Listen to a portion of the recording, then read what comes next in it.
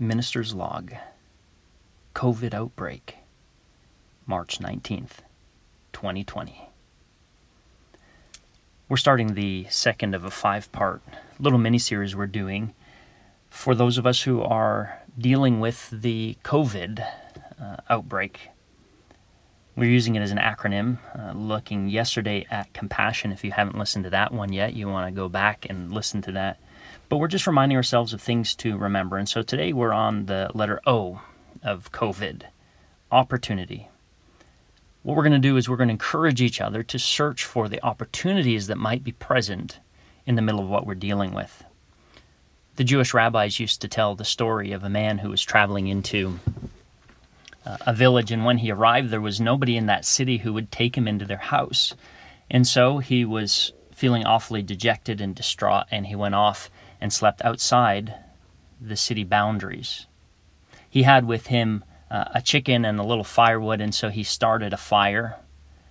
But unfortunately, the rain came and doused the fire.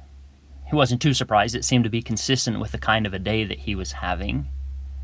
And then again, it wasn't any surprise when, as he fell asleep, he woke up to hearing just a violent sound and realized that a wolf had eaten his chicken. What more could go wrong? He finally drifted off to sleep again. And in the morning he awoke, he looked over at the city where he was going to stay and realized that it had been plundered and it was smoke billowing out of it. And it wasn't until that moment that he realized had he been found a place to stay in the city, he would have been killed. Had his fire been burning, they may have seen where he was and come and killed him also. Had his chicken been alive, it could have crowed and made a noise and brought people's attention. And so all of those things that he saw as bad things, he came to realize turned out to be good things. Now, I don't want us to think that somehow this COVID-19 is somehow a good thing, or we are to see it as a blessing from God. But I do think every single event that we encounter in our lives, if we look for opportunities, we will be able to see ways God can use this, either for His glory or in a way to help us grow. So I want us to take intentional time today to make sure that we are focusing not just on the loss of what we can't do anymore, of what has been happening, but to focus on opportunity, what might be possible, what might God be doing. So I think if we're paying attention, we might be learning something new about God, something new about ourselves, and something new about our relationships with other people.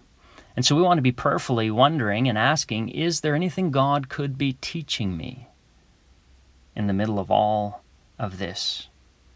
Are the ways that God wants me to pray or to minister in new ways? See, as I think about our relationship, first of all, with God, I think about a story that was told about a man who would often hike in the daytime along a pathway. And he became so accustomed and so familiar with that path. And because of a change of circumstances, he ended up hiking that very same path at night. And he was struck by how different it was in the nighttime. The animals that he saw, the sounds that the forest made, all of those things were different at night than they were in the day. And so it has been said that in our relationship with God, we have to know and experience God both in the daytime of our faith, in the time of goodness and blessing, and also in the dark times, the ways when God seems more absent or more uncertain, where we really struggle to wonder and to know what God's up to. So we need to learn to know God both in the good times and in the bad times. And there's one thing to be said for knowing about something, but there's something else to be said for experiencing that. I actually haven't even been to a grocery store since all of this outbreak has happened, but Jerry has. And even though she had seen pictures of what the stores would look like, and even though she had heard stories, she herself was blown away by the experience of seeing empty toilet paper rolls and meat aisles emptied out and canned items emptied out. And so it is with God that we experience Him differently in these times of question, in these times of uncertainty. See, what the psalmists did was they knew how to relate to God in the day, the bright, joyful times, and also in the night, the dark, questioning times. Psalm 103 is one of those bright psalms. The first 5 verses say, "Bless the Lord, O my soul, and all that is within me, bless his holy name. Bless the Lord, my soul, and do not forget all his benefits, who forgives all your iniquity, who heals all your diseases, who redeems your life from the pit, and crowns you with steadfast love and mercy, who satisfies you with good as long as you live, so that your youth is renewed like an eagle's." But the psalmists also know how to relate to God in the darkness. Psalm 13, 1 through 2. "How long, O Lord, will you forget me forever? How long will you hide your face from me? How long must I bear my pain in my soul and have sorrow in my heart all day long? How long shall my enemy be exalted over me?" But in addition to learning something new about God, one of the opportunities we have is to learn something new about ourselves. If you've spent much time on a beach, you'll find that when the tide is receding, when the tide is low, the beach looks completely different. In fact, if you had lost something or dropped something, you would have a much greater chance of finding it when the tide was pulled back, when the tide was low, because all of the things will now be exposed in a different way. And I think God can use times like this to bring the tide back in our soul.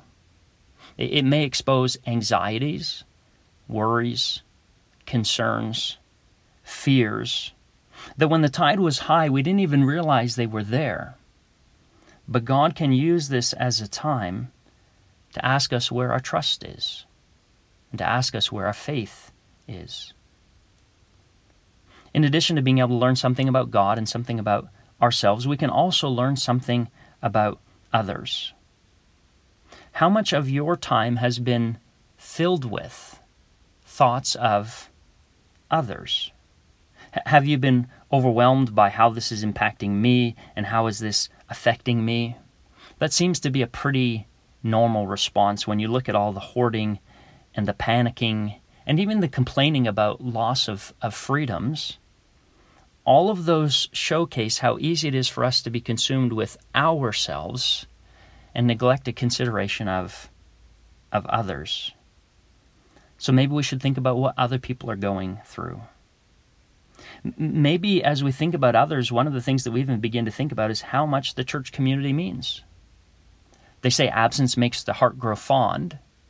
And so maybe as we meet this Sunday and we realize that we cannot be there, we're starting to realize how valuable those relationships are, how important those people are.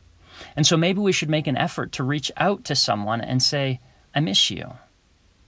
I don't think I realized how important our relationship was until now." But we can learn something about our relationship with others as we look for opportunities for what God's doing. Or maybe we can even learn to be sympathetic with Christians, perhaps even Christians from other nations who are in persecuted contexts. What we are going through in these next few weeks is much what their lives are normally like.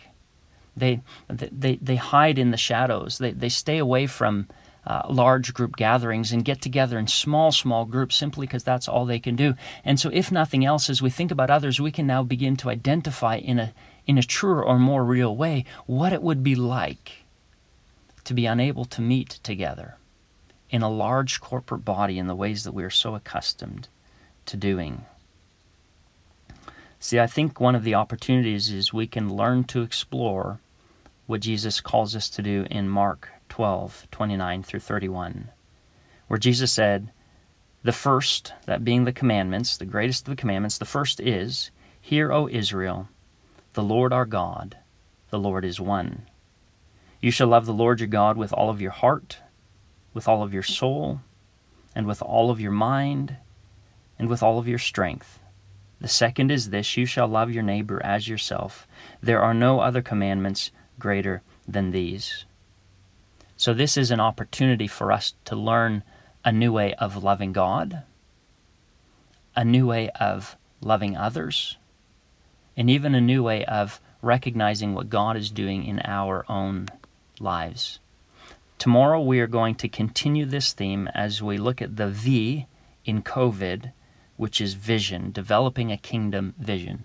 So join us tomorrow as we continue to look at things that we need to be remembering as we deal with this COVID outbreak.